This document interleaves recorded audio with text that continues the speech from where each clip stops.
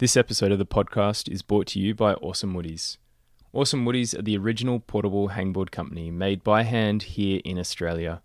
They were making these boards years before anyone else. Maybe you've seen their boards hanging off the cliff or a tree at your local crag. They're everywhere. And do you know why? Because they work.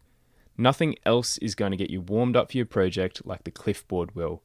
No more shall you pull onto your project with unrecruited fingers. No more shall you burn precious skin doing extra warm-ups. The Awesome Woodies cliff boards are here for you.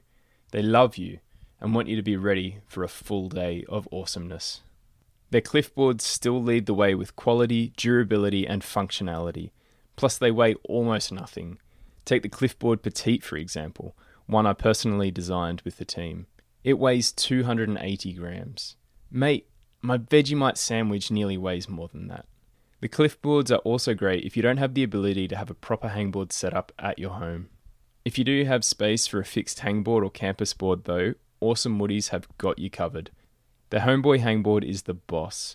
The wood edges on this board are super comfortable to spend a lot of time hanging from, even when you've trashed yourself all weekend at the crag. Awesome Woodies can also cover your campus board with all the grips you need. Campus rungs in 4 different sizes, sloper rails and half balls. Everything is there for you to power up. Now for those of you into a minimal aesthetic or just like boning down, Awesome Woodies have got edgies. Pairs of 6, 8 and 10mm edges made out of premium Tassie oak, which is sourced from sustainable plantations. So not only do these edges look the goods, they are doing good. In fact, all the Awesome Woodies products are made from sustainably sourced timber. Their commitment to the environment and quality really sets these guys apart from the rest. So head to awesomewoodies.com, chuck in Baffle Days at checkout for 15% off your next piece of game-changing equipment.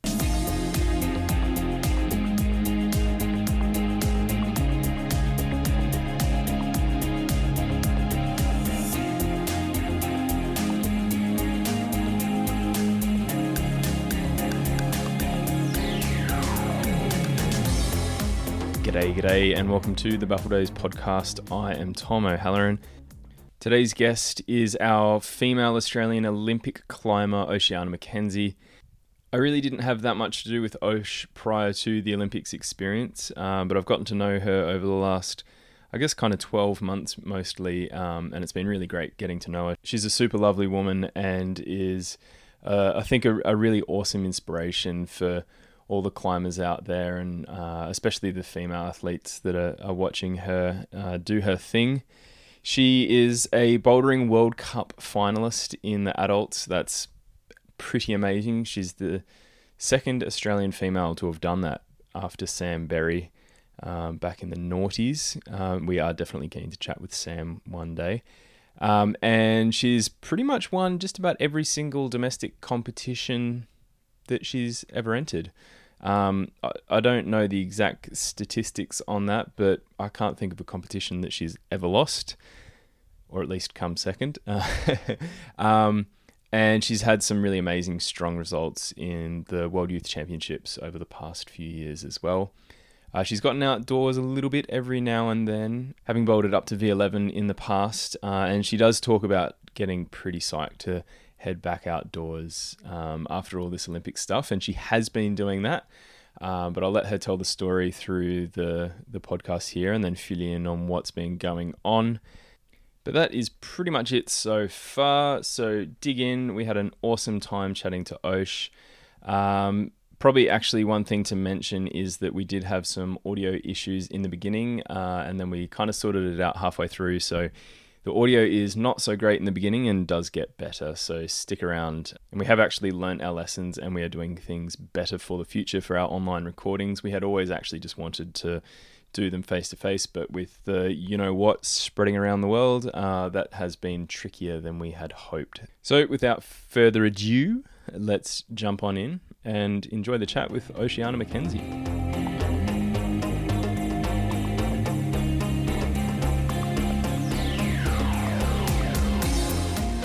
So welcome to the Baffle Days podcast. We're here today talking with Oceana Mackenzie, who was the other half of the athlete team over at the Tokyo 2020 Olympic Games. She was our female Australian representative. and competed super well. And we've got her on the podcast today to, I guess, dig into a little bit of her background and her Olympic experience, and I guess maybe have a talk a little bit about what the future may hold. So welcome to the podcast today, Osh. Thank you. Thanks for having me. Super psyched. And I think this is actually my first podcast. Now I think awesome. of it. So yeah, that's exciting. Oh, that's cool. And we were the first Australian climbing podcast. So there we go. Oh, damn. And then you two were the first Australian Olympic climbers. There's a lot of firsts. So many things. So I guess, Osh, let's just do like that kind of brief overview of your background, I guess. I guess I first heard about you through James and Claire. I think there was a photo that went up, or Claire and I used to compete a bit together, and she mentioned this strong little crusher that was coming up, and that's you. So how old were you when you started climbing? Yeah, so I started climbing when I was around 8 or 9. I actually started out at Hard Rock in Nunawading. And you're 18 now? I'm 19 now. 19 now, yeah, just to add that context. Yep. So my sisters all joined the squad at Hard Rock, and I was actually too young to join the squad or like climb there, but I would start like traversing all the walls, and the staff were getting like really nervous because I wasn't tied into a rope. So then they finally just let me join the squad, which is a funny story. Yeah, and then after a little while, we moved over to Bayside and started training there, and got hooked in with the crew there, which was pretty special. Yeah, awesome. And to give some context to that too, how many sisters have you got? I have 5. Yeah, 5. And sisters. all 5 of them have climbed at one point. Yeah, wow. That's kind of crazy having like all 6 of the Mackenzie girls walking in. And were you all kids? You all joined up into the kids squad at that point? Yeah, I think so. My eldest sister, Jamie, she climbed a little bit outside when she was younger. And then the rest of us, including mum and dad, actually started climbing at Hard Rock. And I think the youngest would have been around 18 who joined the squad. And then, down to me, which would have been around 8 or 9. Yeah.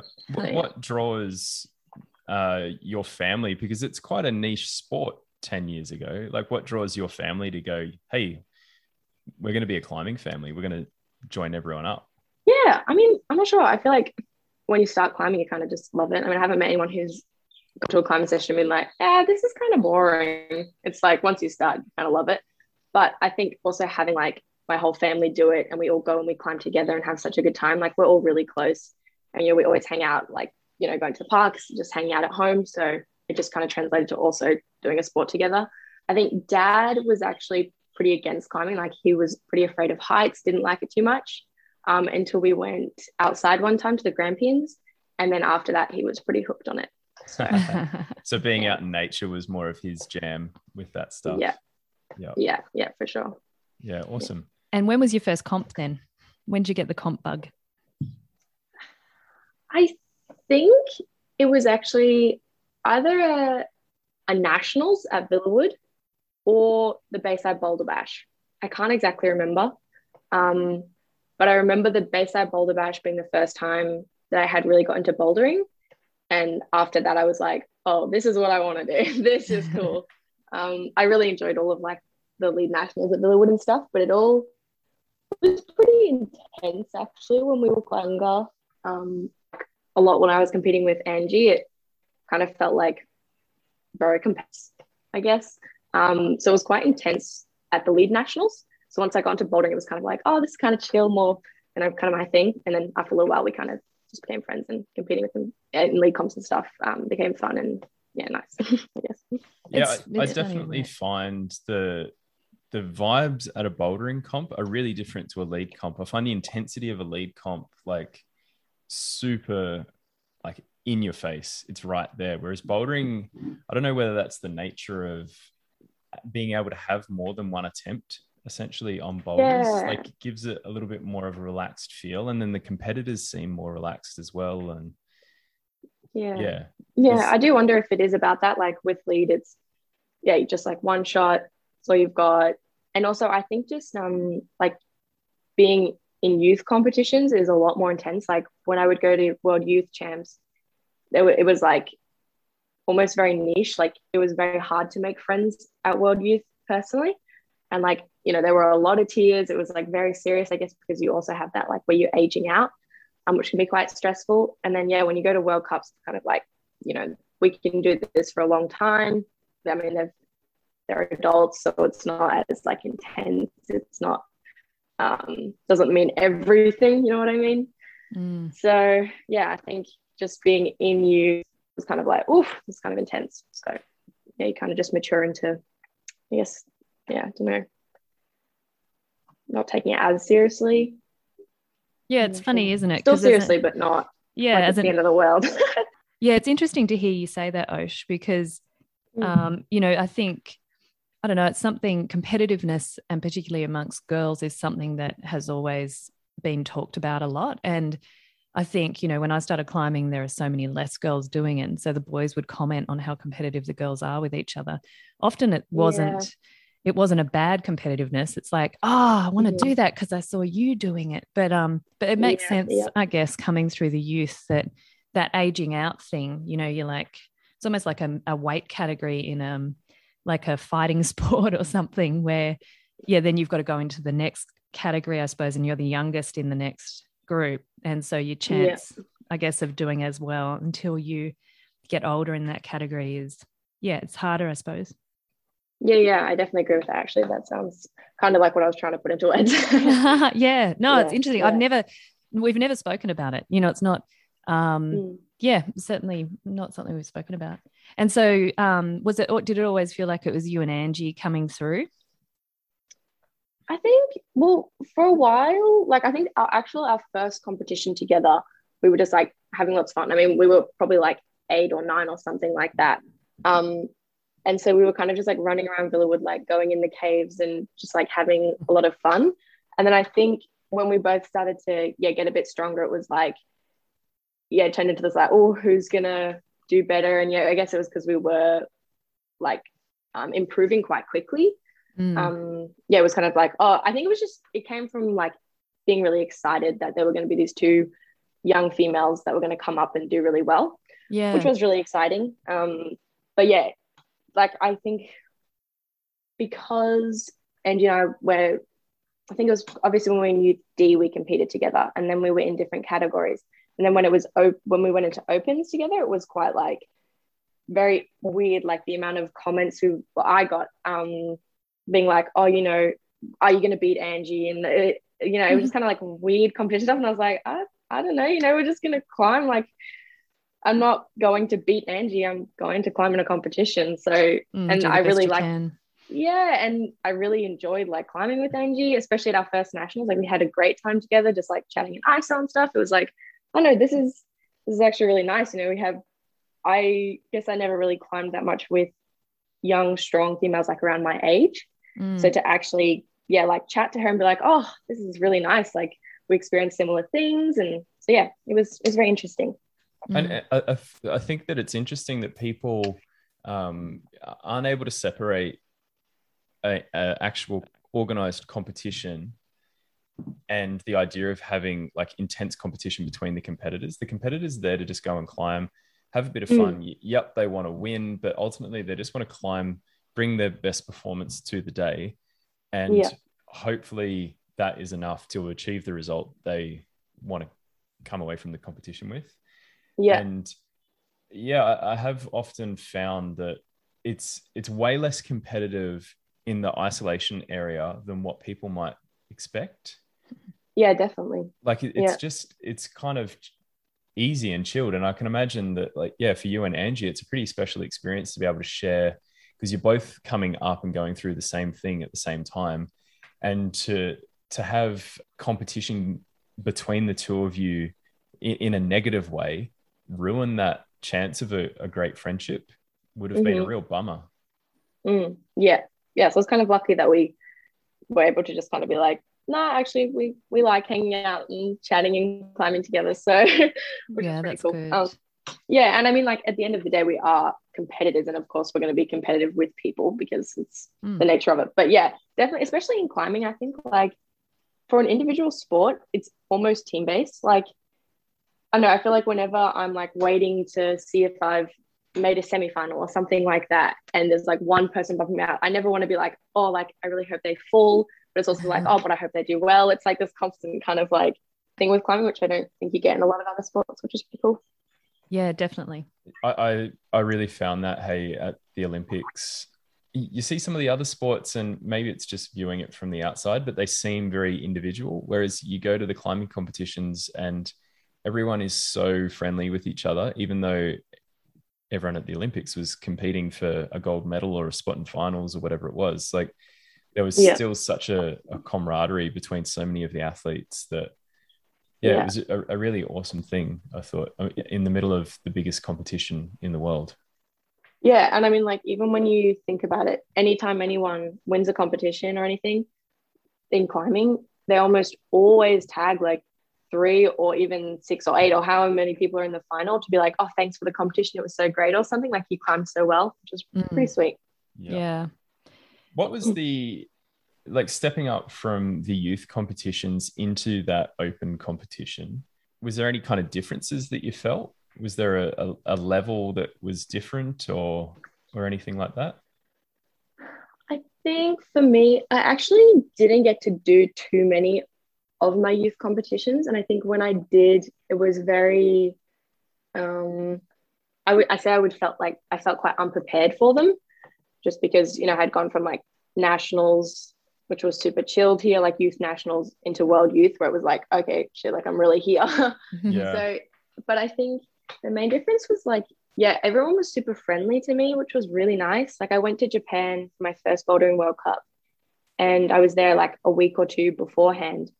And yet just people who come up to you in the gym, like, oh, you like going to compete, and all the other World Cup climbers, and like, oh, that's cool, it's your first time. It was very, very friendly. How old were you at this stage? It must have been 15, I think. Yeah. Yeah, around 15. That's pretty special, hey, to be able to have, I can imagine at 15 going into your first bouldering World Cup is a pretty intense thing. And to be able to feel that community around you helps sort of soften the step into it. Yeah. And I think like going to Japan, a few weeks before the comp really helped as well, because obviously they have such a high standard just in the gyms of climbers and like quality of boulders and things. So when I actually I think that comp and I guess Meiringen was the 2 comps where I didn't have like any expectations. I was like, all right, cool, I'm just going to compete. And I think I didn't quite understand how to do that in the youth competitions. You know, I was just like, it's results, it's results, it's results. Whereas in opens, it's kind of like, oh, this is like an insane experience. Like I'm having so much fun. I'm meeting all these people. You know, I got to see like so many of my idols just like warming up in the gym, and then also got to climb on these great boulders. And then that obviously just led to me having like a good time on the mats and climbing my best, because I was like, oh, cool. All right. I'm just going to climb some sick boulders that I've never done anything like this before. Which was pretty cool. I'd just like to ask you a couple of things about competing, I guess under the age of 18, because obviously, you know, I didn't start climbing until I was 17 and a half, and there were no, I think Boulder World Cups only started a little bit after that, maybe. So the comp situation was very different to what it is now. So what's it like? You know, how do you operate as a youth climber going overseas? Because Australia, obviously, as we know, is young in climbing. There's not a whole lot of funding. We don't have a federation that pays for our team to be able to go to all the World Cups. And we're also a very long way away from the sort of comp hub. So, you know, has it very much been on you and your parents to be able to organize your comp calendar and get you to the different comps each year? Yeah, so definitely when I was younger, it was just mum and dad supporting me, which I've been very fortunate enough to like have mum travel with me as well for like a lot of the season, and then pay for everything, which has been amazing. And then over the last few years, so I think in 2016, I was really fortunate to get an Olympic scholarship with the AOC, which really helped out with a lot of my travel. And then, yeah, a little bit of sponsorship here and there. But yeah, in Australia, it's quite hard to get money from sponsors, like you say, because it's so young. A lot of the brands that we would usually get supported by is a lot of gear and stuff like that, which is obviously amazing, and I really appreciate them. But yeah, it's definitely tricky when all of our competitions are, a long way away, and a lot of flight money go on them. So and I think you're the first Australian in climbing that's managed to get a scholarship through the AOC. And so I guess this is an interesting one for people that are coming through. I think some of the important things around that are that the Olympic committees and the Institutes of Sport are more interested in younger athletes than they are older athletes for scholarships. And that particular one you got was like an annual payment, really, wasn't it, that you could then use to pay for training and travel and all that sort of stuff, rather than it being I know when we were talking to them about Tom for the Olympics, there are some things they could organise maybe around some coaching or access to the institute, but not actual like cash going into his bank account to pay for that sort of stuff. Yeah, so actually, so that scholarship was it was kind of to help me get to the Olympics, because I was like an Olympic hopeful. I was able to get that, which was just like financial help. So I got Fantastic. it. Every like 4 months we got like reimbursed money.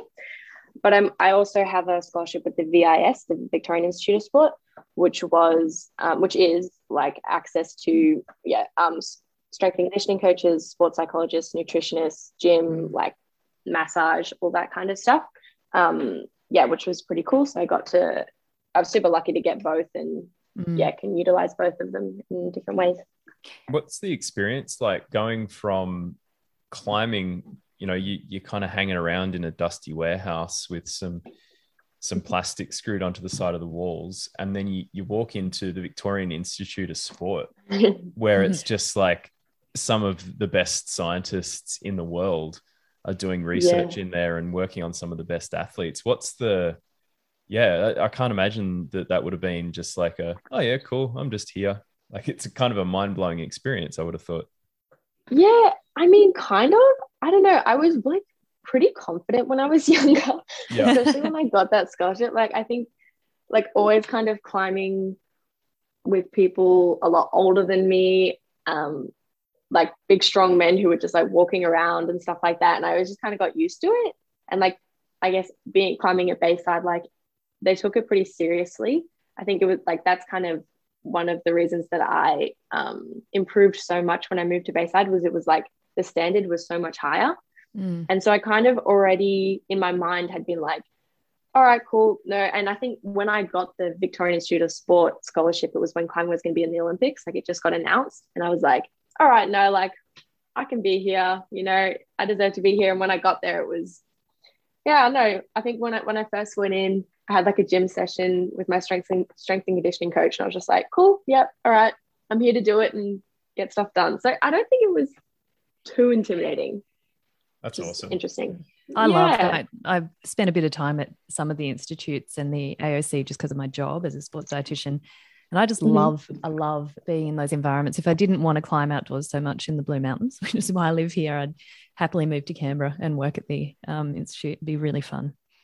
Yeah, it is definitely like really nice. I always feel so like inspired after I have a session there. Like, no matter what the session is, you just see so many people there, and you know exactly why they're there, and like how much effort they put in, and just being surrounded by people who are so driven is really cool. Yeah, totally.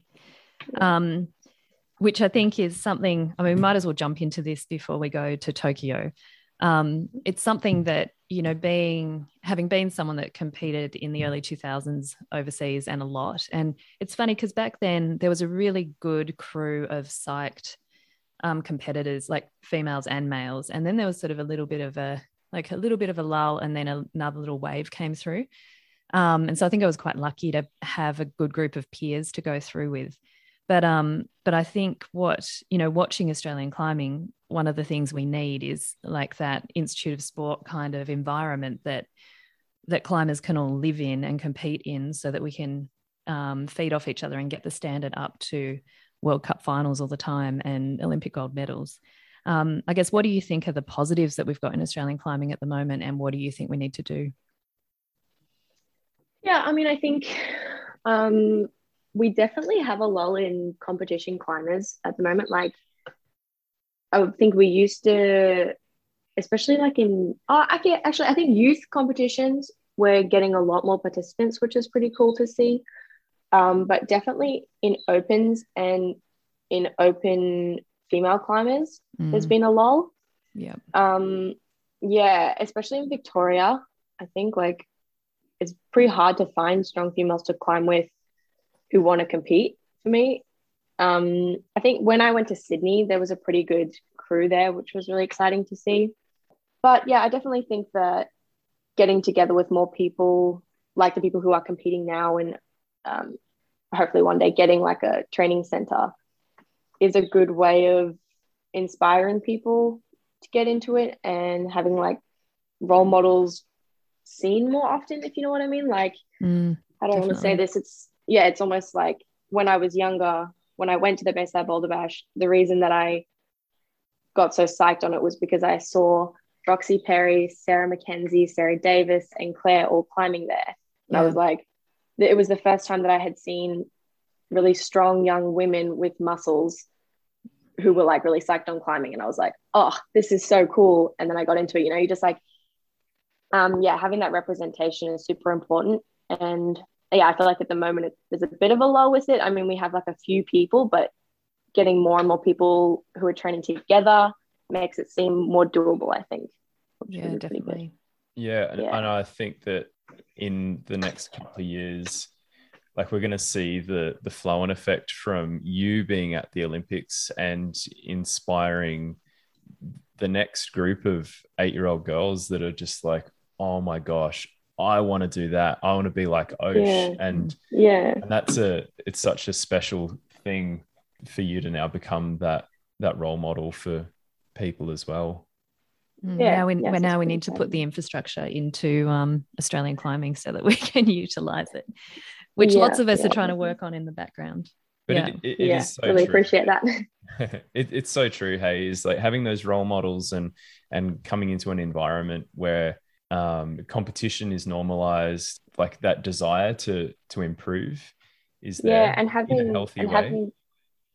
And having like something to almost like someone being a lot stronger than you when you're always climbing with them is, I think, really important when you want to progress as well, because you have something to aim for and you're always kind of, I don't know, that was something at Bayside that was really great, was like having Claire, who was one of my biggest role models, and yet just always kind of learning things off her and just watching her climb. And then sometimes like you get those little wins of being like, oh yeah, I kind of beat Claire on that boulder. That's exciting. Like kind of reaching those milestones is quite important. And it's just such a great way, because also you just don't even realize that you're progressing so much because you're enjoying the process so much. And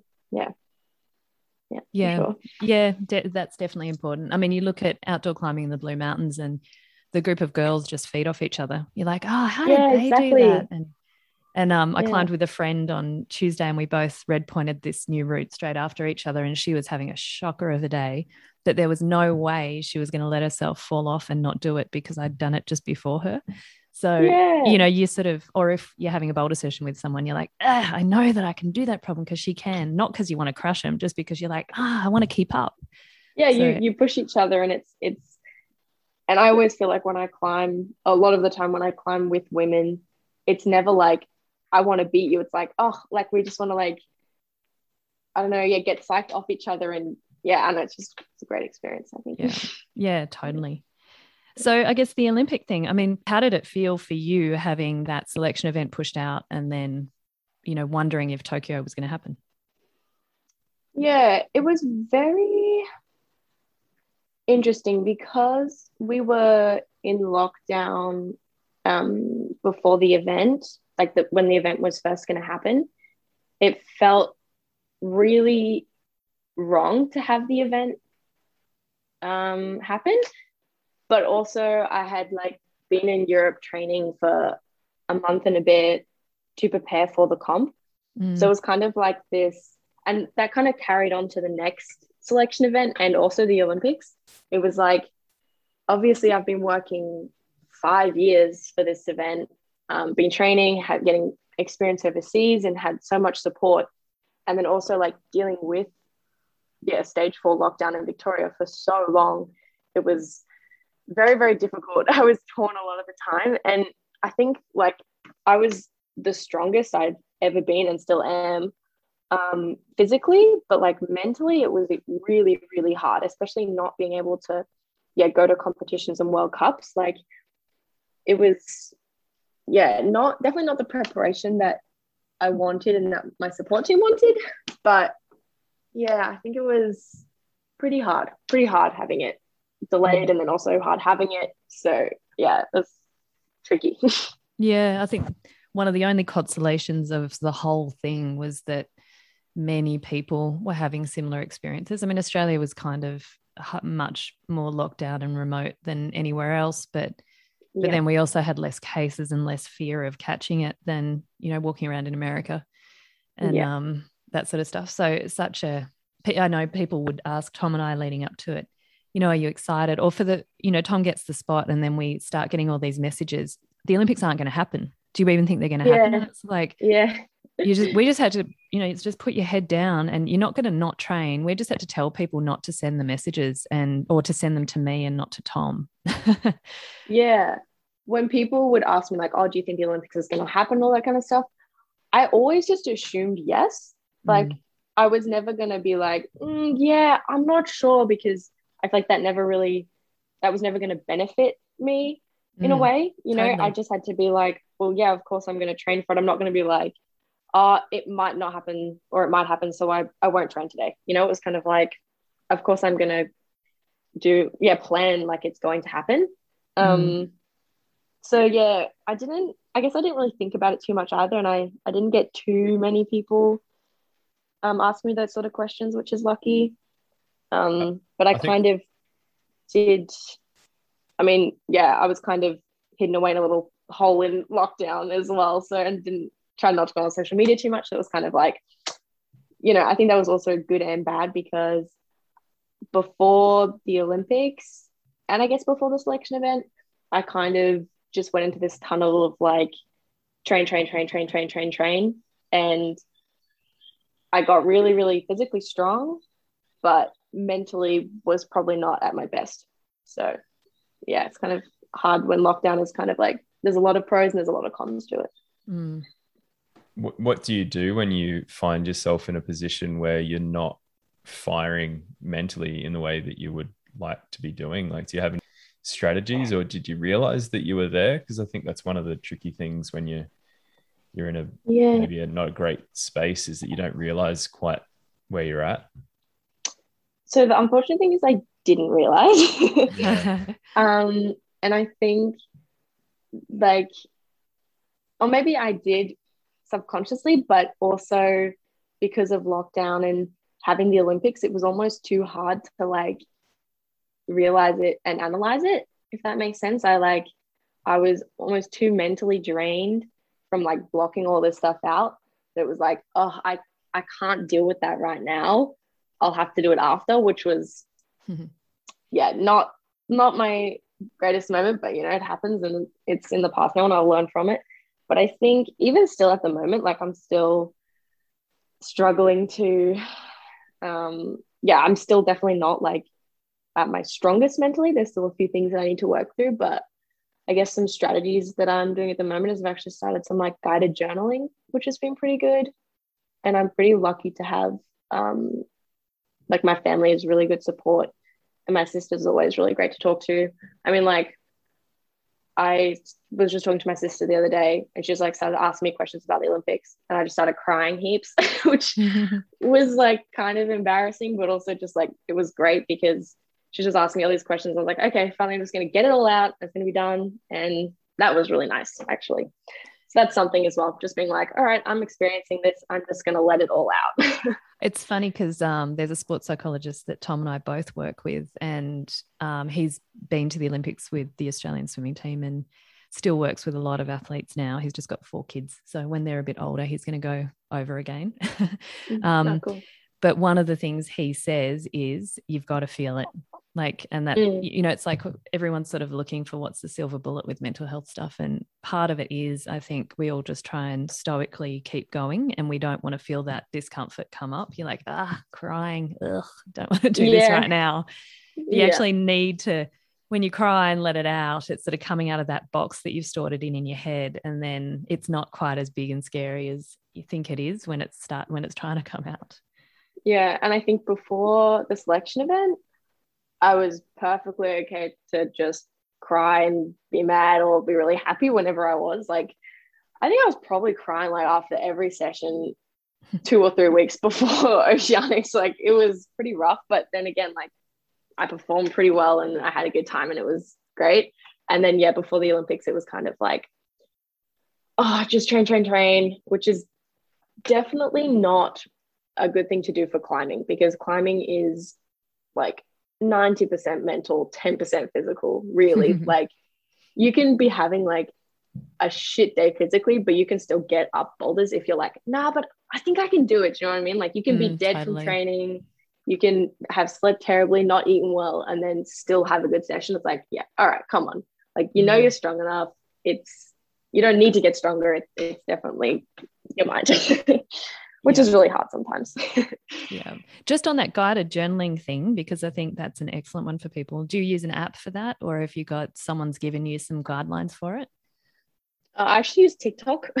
Oh, wow. There's like, you can follow a bunch of people who give you like daily prompts and things like that. Which has been pretty good. And then also some days I can just like ask myself questions. I'm kind of like, oh, this is on my mind. I'm just gonna like say something and fill out a bunch of stuff. And also my sister has been giving me some prompts as well. Awesome. That's great. Yeah, there's so much value, hey, in just being able to write stuff down and just have it come out of your body. And I think you go. It's like being able to see it in front of you or say it or whatever it is, just have it outside of you. You see what it actually is. And I feel like it gets rid of the chaos. Yeah, in my own experience, it's a bit of a like weird unknown monster in the dark when it's in your mind. Yeah. But as soon as it's out there, it's like, oh, that's just this thing. Yeah. And we can work with it.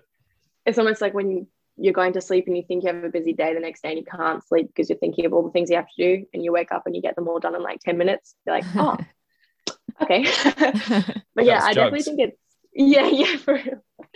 But I definitely think it's important to like make sure that you're being super honest with writing everything down, because I think previously I've been just kind of like writing down what I'm thinking about, but not like actually challenging myself.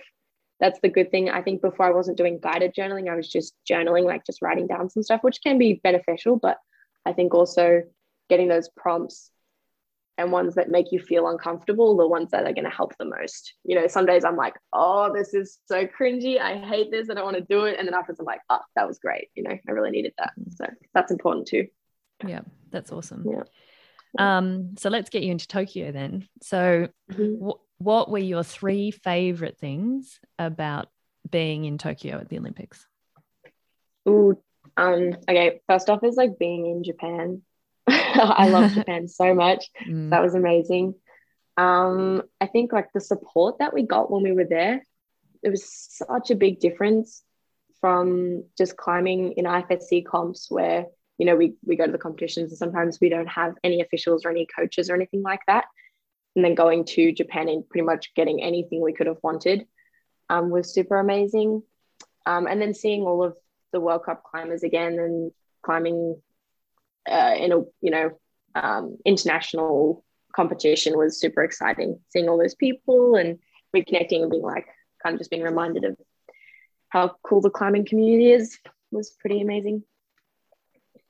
Yeah, it was pretty awesome to just be back in, like I've not had nearly as much experience as you, but it felt like everyone was so psyched to just be back together, and of all the chaos, and like everyone's gone through, it's both the coaching staff and the athletes, like everyone's gone through all of this chaos and uncertainty leading up to it, and then suddenly we're all there and we all get to just do what we love.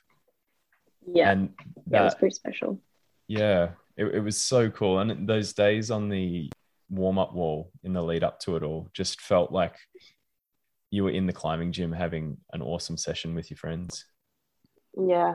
Yeah, it was totally bizarre almost. It was like, oh, like I almost forgot, this is cool.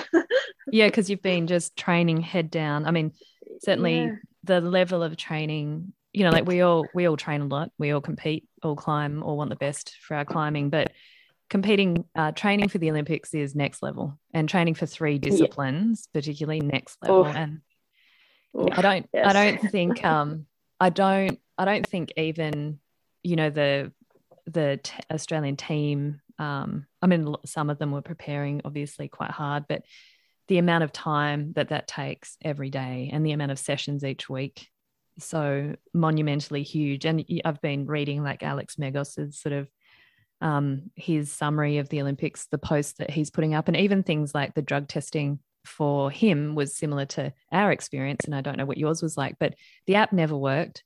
Getting online, like it's like something from the 1950s, the website, to try and record all that stuff.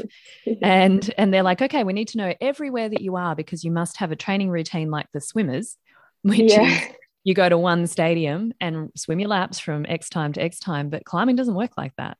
No, not at all. No. So, I mean, Alex in an Instagram post today said that he missed 2 drug tests because, he's like, oh, well, today we're going to go here, but the I don't know, the cliff could be wet, so you go somewhere else. And so I think for all of you then, when you finally get into Tokyo, you're like, oh, thank God we're just here. Now all we have to do is spit into a thing every day and go to the dining room and get fed. And after finishing the Olympics, it was so interesting how, like, I realized how horrible the combined format is almost. I think because I had to do it, and it was the discipline we had to do. It was like, okay, yeah, this is fine, whatever. I gotta do what I gotta do. And now that I've finished, I'm like, that is brutal. Like, it is brutal. It breaks athletes. Like, and brutal. Like, it's just such a difference from just doing like 1 or 2 disciplines to doing that event was wild. And once I finished, I was like thinking back, and I was like, yeah, that's not my favorite. And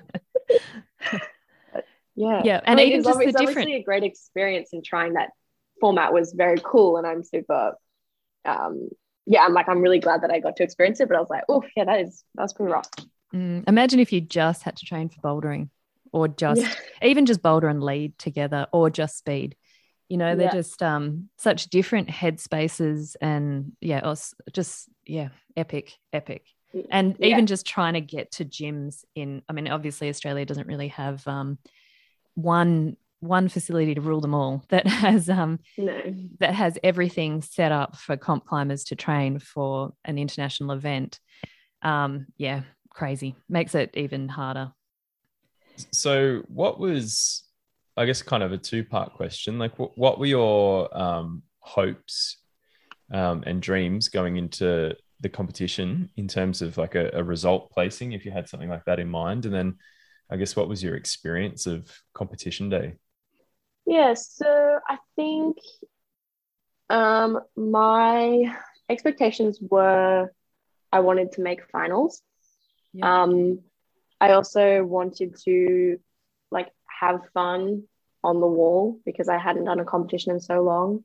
And just like feel good out on the mats and be like, okay, cool. Yeah, I know what to do. I'm here. I'm ready. On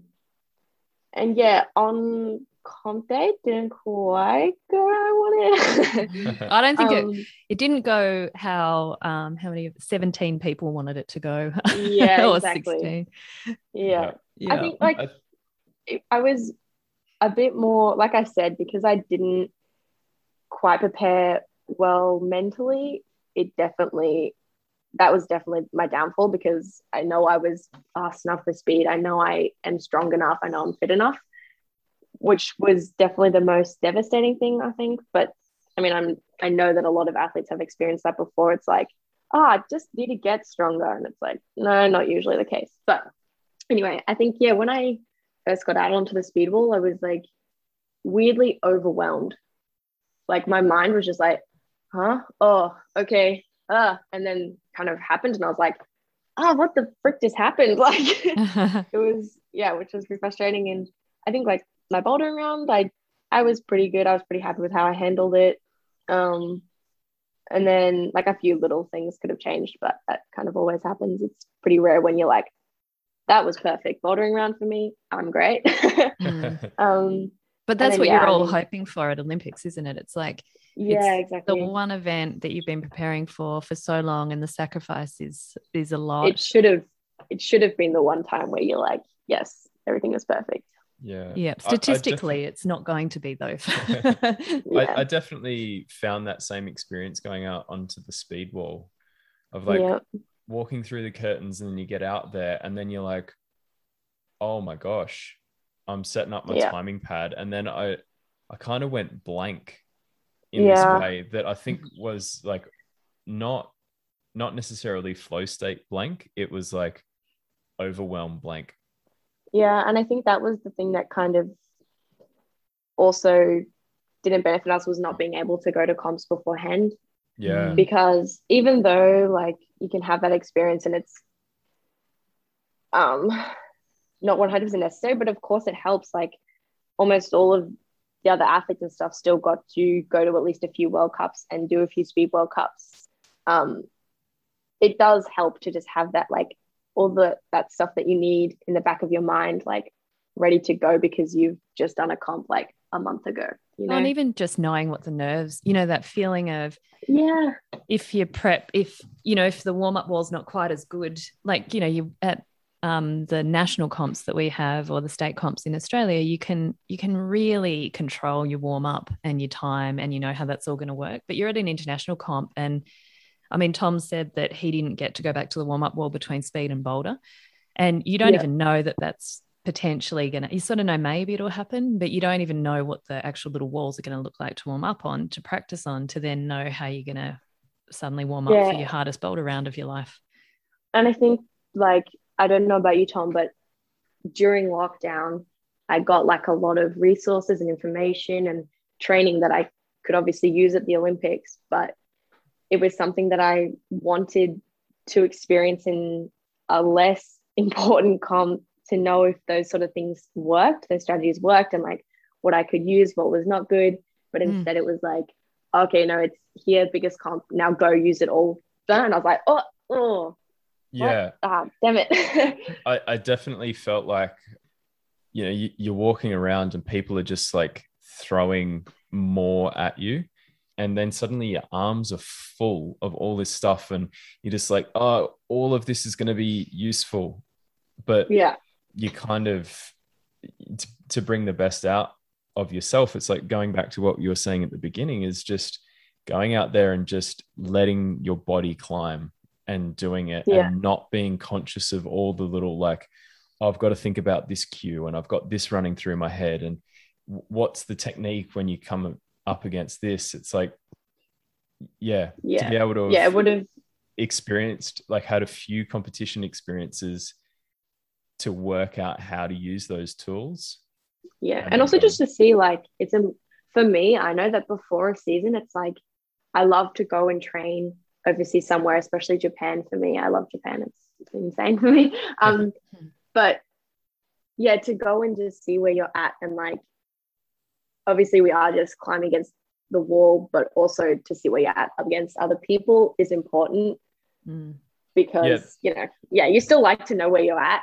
And in Australia, I find it really hard to see where I'm at against like the World Cup female athletes. Like it's really hard. So to not also have that was quite challenging. It was like, I mean, also another part of that was challenging was to be like, you can't, so it doesn't matter. You don't need to. But it was like, yeah, but I really want to. There's a lot of confidence that comes from that. And the tricky thing with climbing, and it's one of the great things and hard things about it, is that aside from the speed climbing, your performance is unquantifiable to a degree. It's not like a running race where it's like, cool, I'm running like an 11-second 100. That means this. Yeah, that ranks me exactly. X in the world. Yeah. Whereas, with a bouldering round, and you see it in the international comps all the time, someone will be in finals for a couple, like the French girl, Ariane Berton. She wins some bouldering World Cups. She's on the podium and then doesn't make semis.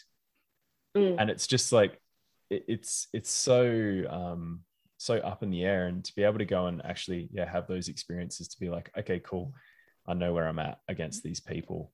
Well, and also to be in a gym where you've got if you've got 10 routes that are grade 32 and above, and that you're falling off at the halfway mark of all of those, you're like, okay, I need some more resistance for these routes. Or you're next to Jakob and Jesse in Innsbruck training on the routes, or you're in Germany, or you're in Japan on those boulders, and that your Achilles heel is that it's the 3 paddles in a row is a sticking point, and you get this little mental block for those, and you need to come up with some strategy around that, or you need to get your body weight in a different position. You get to see people on those problems all the time, and then your brain's just soaking in how to do it.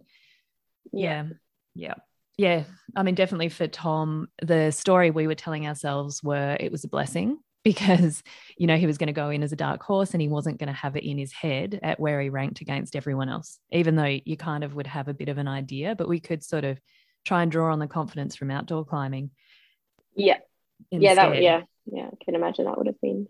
Yeah, there's a lot of kind of lying to yourself. Making up stories. It's funny looking back at like some of the things you'd say or strategies, and you're like, bullshit. No, I don't need that. It's totally fine. Blah, blah, blah, blah, blah. It doesn't matter that Tom has never climbed on an international speed wall. It's not going to matter at all. And he can work out if it's going to work having the rope in a different position, and he can change his sequence 2 days before the Olympics on the training wall. It's like, oh no, I haven't done a World Cup in 2 years, but it's fine. It doesn't matter. It's I don't need it. It's kind of like, you don't need it, but it definitely helps. And I know personally for me, it makes all the difference for the competition. So I think like your speed climbing round, you finished that in 12th, I think, was it? 13th, I think. 13th, yeah. And were you happy enough with that time? Like it seemed pretty quick. Definitely not. No, because I mean, my best time was 8 flat. Yeah. And I mean, I had been doing like a bunch of visualization stuff, and in my head, I was getting at least 8.2. Like I was doing it every morning and every night. And I was like, okay, cool. This is what I'm going to do. It's going to be great. And also just like in my practice runs and like just training times were a lot faster. And so because I got 8.8, and then I also like had a slip on my second run, and just where my head was at when I got on the speed wall, I was like, okay, no, I'm not happy with this at all. Like the way I climbed on the route, and then also the time I was not happy with. Could you brush that?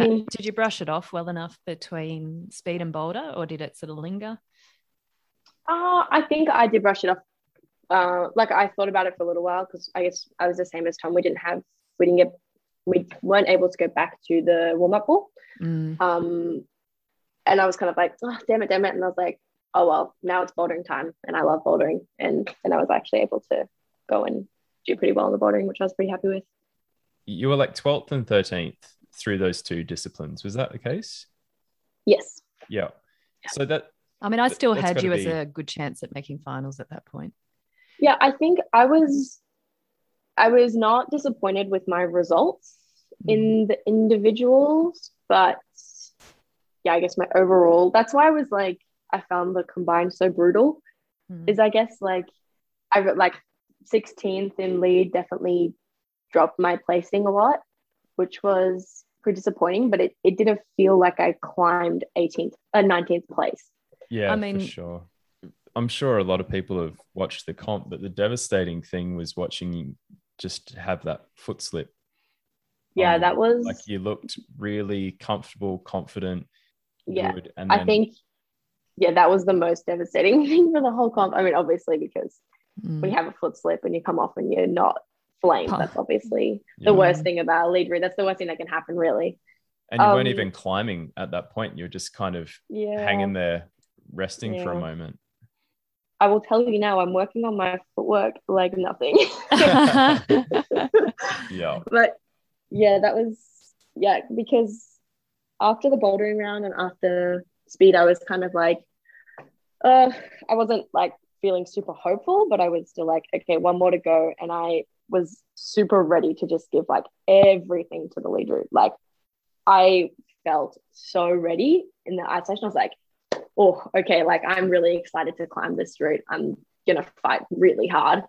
And I was on there and I was like super confident. I was like, sweet, this is feeling so good. And then obviously wasn't thinking hard enough on my feet and I had that foot slip and was devastated. Yeah. Well, it's tricky, hey, because to get, at least for myself, to get the best out of myself on a lead route is you need to just not be thinking and just letting your body climb, and there's no conscious thought. You're just moving and reacting to what's going on.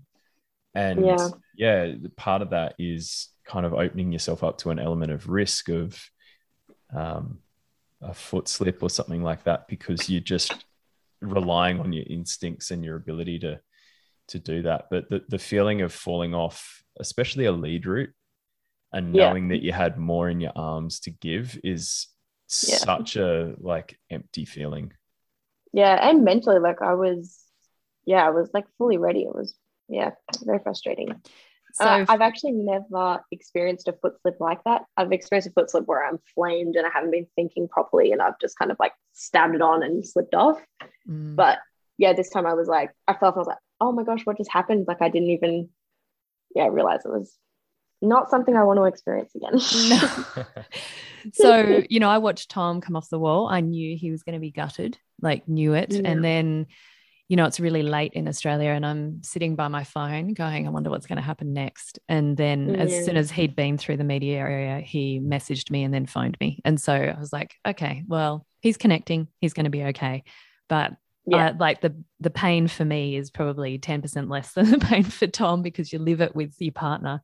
How was it for you when you came off the wall? Like, did you contact any of your family or what did you do? I literally couldn't stop crying. So I did not want to call anybody. It was like, it was actually kind of frustrating because I was like, okay, it's totally fair to cry. I'm just going to cry.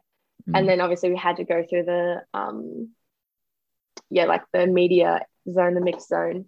And I think that like someone was directing me and I was kind of out of it and they took me to like Channel 7 or something. And I was like, oh, okay. And I like, for some reason I forgot that I didn't have to do it. And so I like wiped my eyes a little bit and they started asking me these questions and I was just like, I'm just pretty disappointed. And I just like started bawling again. I was like, oh my gosh. And then like, they were like, oh, you don't have to do it right now. And I was like, oh, okay, yeah, good. And like walked around and then I saw Will and it was just like bawling my eyes out for ages. And I was like, oh my gosh, okay, just stop now. Like enjoy the rest of the competition you get to watch. And I just like couldn't stop. It was pretty sad. I was just like even going around to the wall, I was like stopped for like 2 seconds and then I just like looked at the room and I was like, oh, like I couldn't stop. It was embarrassing. There's so much that comes out at that point though, because it's like the disappointment of that performance is there, but then also like for me at least, my experience was is the end of that entire like for you it's 5 years. For us, it was like two. But it's just like really, but all of the emotions that you've been holding together for that entire time now are just like the gates are open. Like you don't need to be, strong for yourself anymore because there's nothing more to protect in a way. It's just an insane experience to kind of finish. Yeah. And just like, very weird to finish. It was kind of like, oh, okay, that's done. And then no more competitions for the rest of the year. I was like, okay. Yeah. There's Yeah. almost there's no cathartic comp afterwards where you get to have a little bit less pressure, feel fatigued from the Olympics and know how that feels. Yeah. It's just like, okay, now we go back to quarantine. Yeah. It sounded like, Tom was telling me that I think you guys, like on the bus back and things like that, you got to talk to the other athletes you're competing with. And then in the dining room, I think Sean McCall and Alana, yep. Yeah, you guys all got to talk a little bit about that. Did you find that process a bit helpful because you're all in the same boat? Because I mean, Kai Harada came 18th, I think. So I said to Tom, you're in pretty good company. And Mia Crampel, was Mia Crampel under you or just one place above or below you? Like, again, pretty good company. Yeah, I think it is. Well, I mean, for me, it's like, I don't really, how would I say it? Like, having those people below me or above me, I'm kind of like, oh, whatever, I'm like, oh, but I just wanted to do that. I wanted to do well. But I guess it is always nice to like see other athletes. Like it doesn't always go your way, which is a shame. But yeah, it is always nice to have those people, like, to know that it is okay that it happens. And yeah, chatting to Alana and Sean was pretty fun. I think, I think we could relate to them a lot because they didn't do any of the comps as well for preseason. And yeah, I get along pretty well with them. So it was definitely nice to just be like, oh, this was an experience. And they're pretty positive people as well, which is really nice. They're like, we're Olympians, we're going to be Olympians forever. And yeah, they're pretty cool people, which was really nice to debrief with them about. Yeah, instead of getting shipped out straight up from the comp floor into hotel quarantine, that would have been a bit rough. Yeah. Canadians are known for being pretty fun, positive, awesome people. Yeah. They don't have a reputation for being grumble. No. Yeah. So I've got a random question for you. Tom's written down on our little notes something about peanut butter. I've never seen someone so psyched on peanut butter. Is it true? Is it true that you carried a jar of peanut butter around with you all the time? Well, now I think about it, yeah. I remember it was like one of the first things when we got in on that first day, and we find out about the pantry kind of thing that the Australian team had. You were like, I've got to order some peanut butter. Yeah, that is true. I do love nut butter. Almond butter, peanut butter are my favorite. I just like, on anything I have for breakfast, I always have nut butter. No matter what it is, I always have it. Yeah. So good. I mean, you never go wrong. What's your go-to? Well, weirdly at the moment, I've been liking mixing coconut yogurt with powdered peanut butter and then putting it on toast with banana on top. What is powdered peanut butter? Well, I can answer to me that this sounds one. like The Americans have it a lot. It's because you get the peanut butter flavor without the fat. Yeah. So it sounds like definitely the crumbs at the bottom of the packet. Yeah, it is. Yeah. It is. I don't get it because it's like low fat or lower calorie or anything, because I love like natural peanut butter and eating yummy food. I don't like it as a replacement for peanut butter, but when you mix it in as a flavoring, and with yogurt on toast, for some reason, it's so good. I'm not a peanut butter lover, but that would actually probably, you could put it with your yogurt pretty well. They give you like a nutty peanut butter. Yeah, it turns into almost like a mousse. I don't know, it's really good. But then, I love banana and peanut butter just as a snack. Like, that's a classic. That's delicious. Could add ice cream and all sorts of things. Yeah, you blend it with banana, frozen bananas, make like banana peanut butter ice cream. Oh my gosh, so good. Awesome. There you go. Top tips for everyone. Yeah. And how do you feel post-Olympics? Like, I think for the first 10 days after Tom got back, we kind of thought, yes, get life back. Instead, we yelled at each other for 8 days. We didn't mean to at all, but it's just you've just both had these intense experiences, and you both people kept saying, was there a big come down? And it's like, no, there was no come down, because it felt like such an uphill push, like pushing so hard that it wasn't like an elation feeling. I don't think it was more of a relief feeling. I don't know. What was it like for you?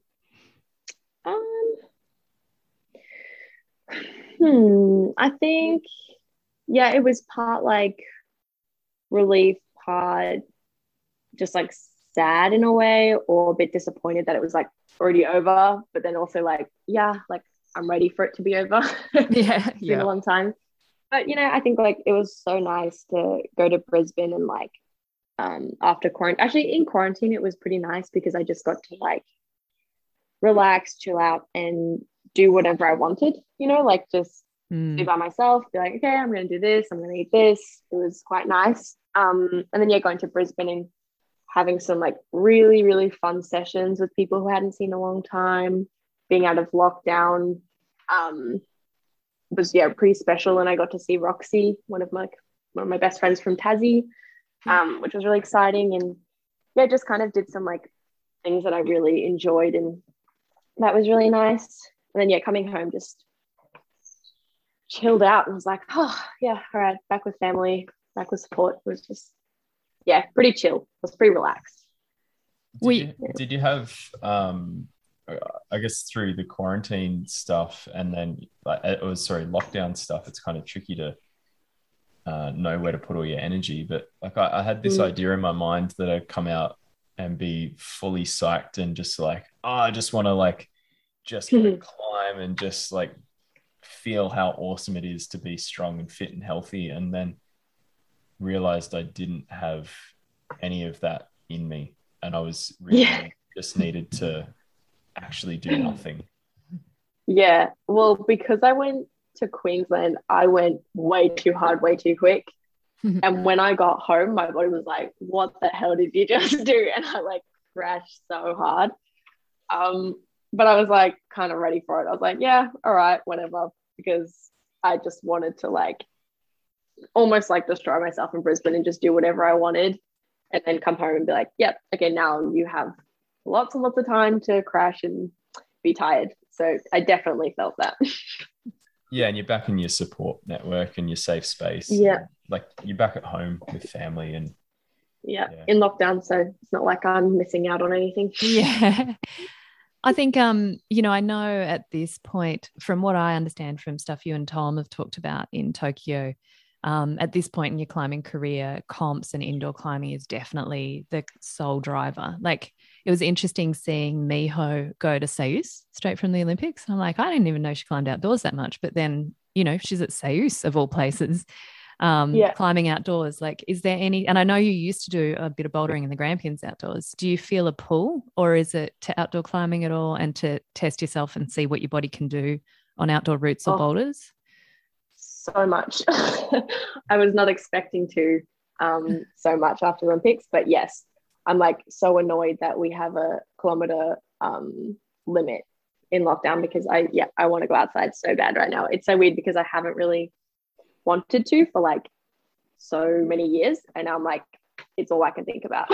You have to come up to the Blue Mountains.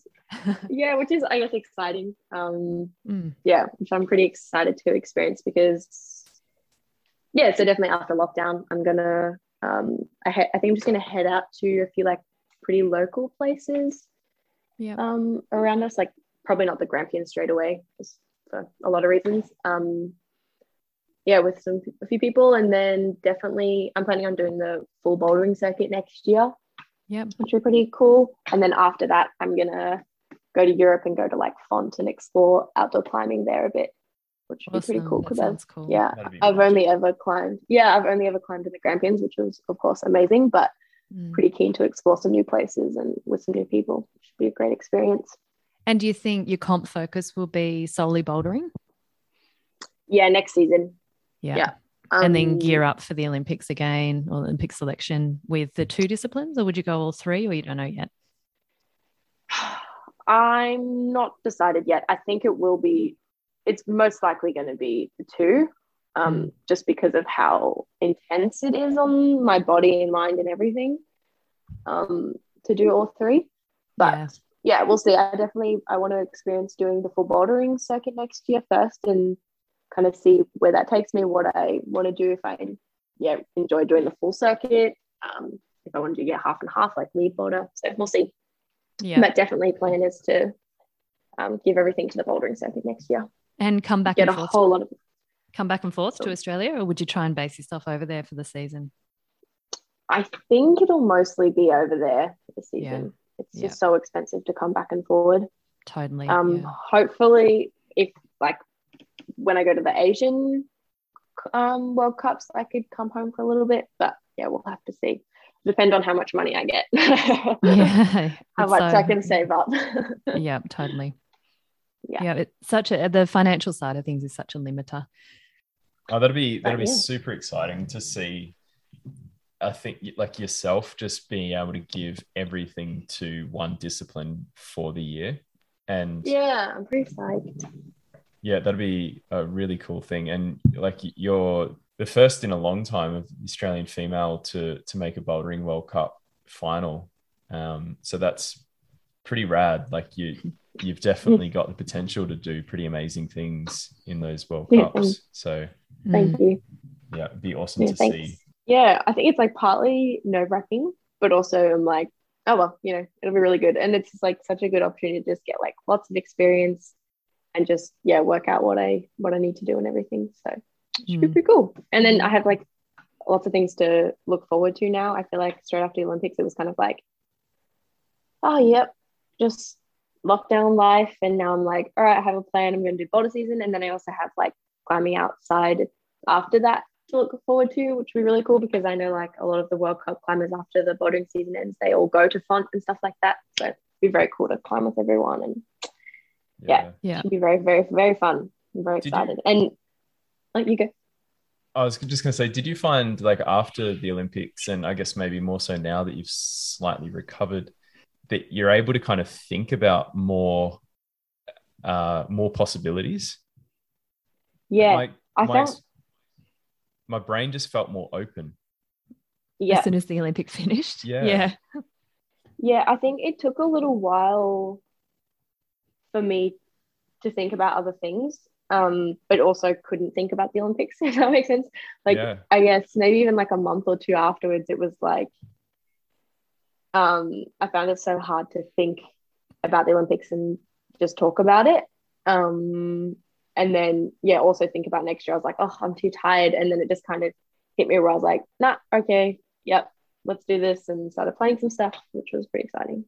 Yeah, I think it's super important for people to, I guess, understand that there is a natural ebb and flow of motivation and psych, and definitely that's okay, and that you get through it, and then you'll be psyched again soon.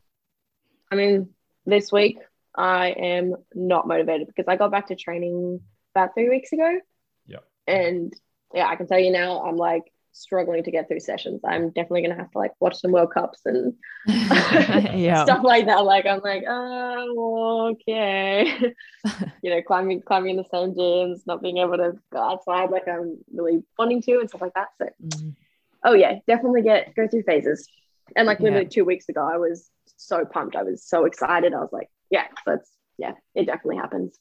Yeah. When does the World Cup season kick off next year? It hasn't been released yet, but it will most likely be either March or April is usually when it is. Yeah. What about you, Tom? What is your sort of plans for next season? If you've got any?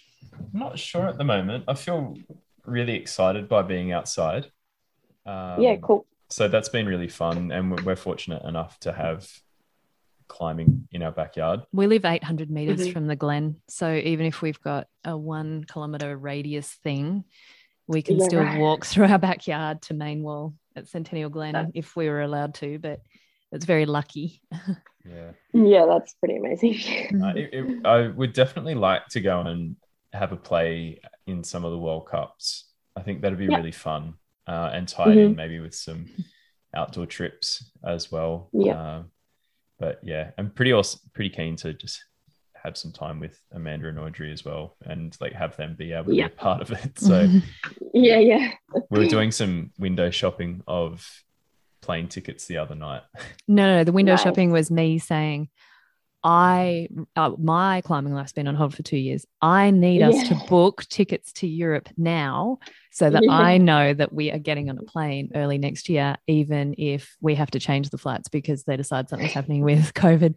But And he's like, yeah, we'll do it soon. I'm like, no, you don't understand. Like, I want to hit pay on these tickets, please. Yeah. But yeah, I feel that. That's the rest of my family as well. They're like, yeah, we'll come with you. We'll come with you to next year. So we'll come. Yeah, have one of them signed up as like your masseuse, and then you've got like your mental support person, and then you've got your manager. And sign them up as like necessary traveling employees. Companions. Yeah, totally. Yeah, definitely. Oceana Mackenzie Enterprises. Yeah. For real. Yeah. Awesome. Oh, well, thanks for talking to us. It was really, it's exciting. I'm looking forward to seeing what happens for you next year. And I mean, I'd be psyched for you if it was just indoor, but I'm also excited to see what indoor translates onto rock too as well, because I know how hard you guys have trained, and I've seen it out of Tom's body going onto rock. So it'd be cool to see yours as well. Yeah, cool. Yeah, I mean, I'm definitely going to be coming to Sydney for some training trips as well. So maybe we can tee up and do some outdoor climbing together. Should be fun. Oh, definitely. That'd be great. Yeah, we can give you the like prime selection. Yeah, cool. No, sweet. Yeah, thanks for chatting with me. It's been fun. Awesome. How good was that? Really, really enjoyed chatting with Osh there and getting to know her a little bit more throughout that podcast, and also when we were hanging out in Tokyo over there. She has been getting out to the Grampians in the last few weeks. She's been getting up some pretty hard boulders out there, some V10s, and just did a V11, Haters Gonna Hate. I think that's probably her second V11, which is pretty radical. Can't wait to see what she can do on rock again. And also I'm really excited to see what she does when she's just going full gas at one discipline with her Bouldering World Cup season. So yeah, really, really excited to see that when 2022 kicks off and everyone starts competing at the World Cups again. There's been a distinct lack of sport recently on the TV, and I'm having withdrawals. Really keen to see some comps again. But that's all about it. Thank you so much for listening in, and we're going to get a little bit more consistent with our podcast eps hitting your ears in the not so distant future. So stick around. We've got heaps of motivation to make this thing a thing. Go out, enjoy your days. Keep on training. Hopefully you're staying dry. If you're on the east coast of Australia, it's been ultra wet recently. But yeah, go and enjoy the day. Catch you next time.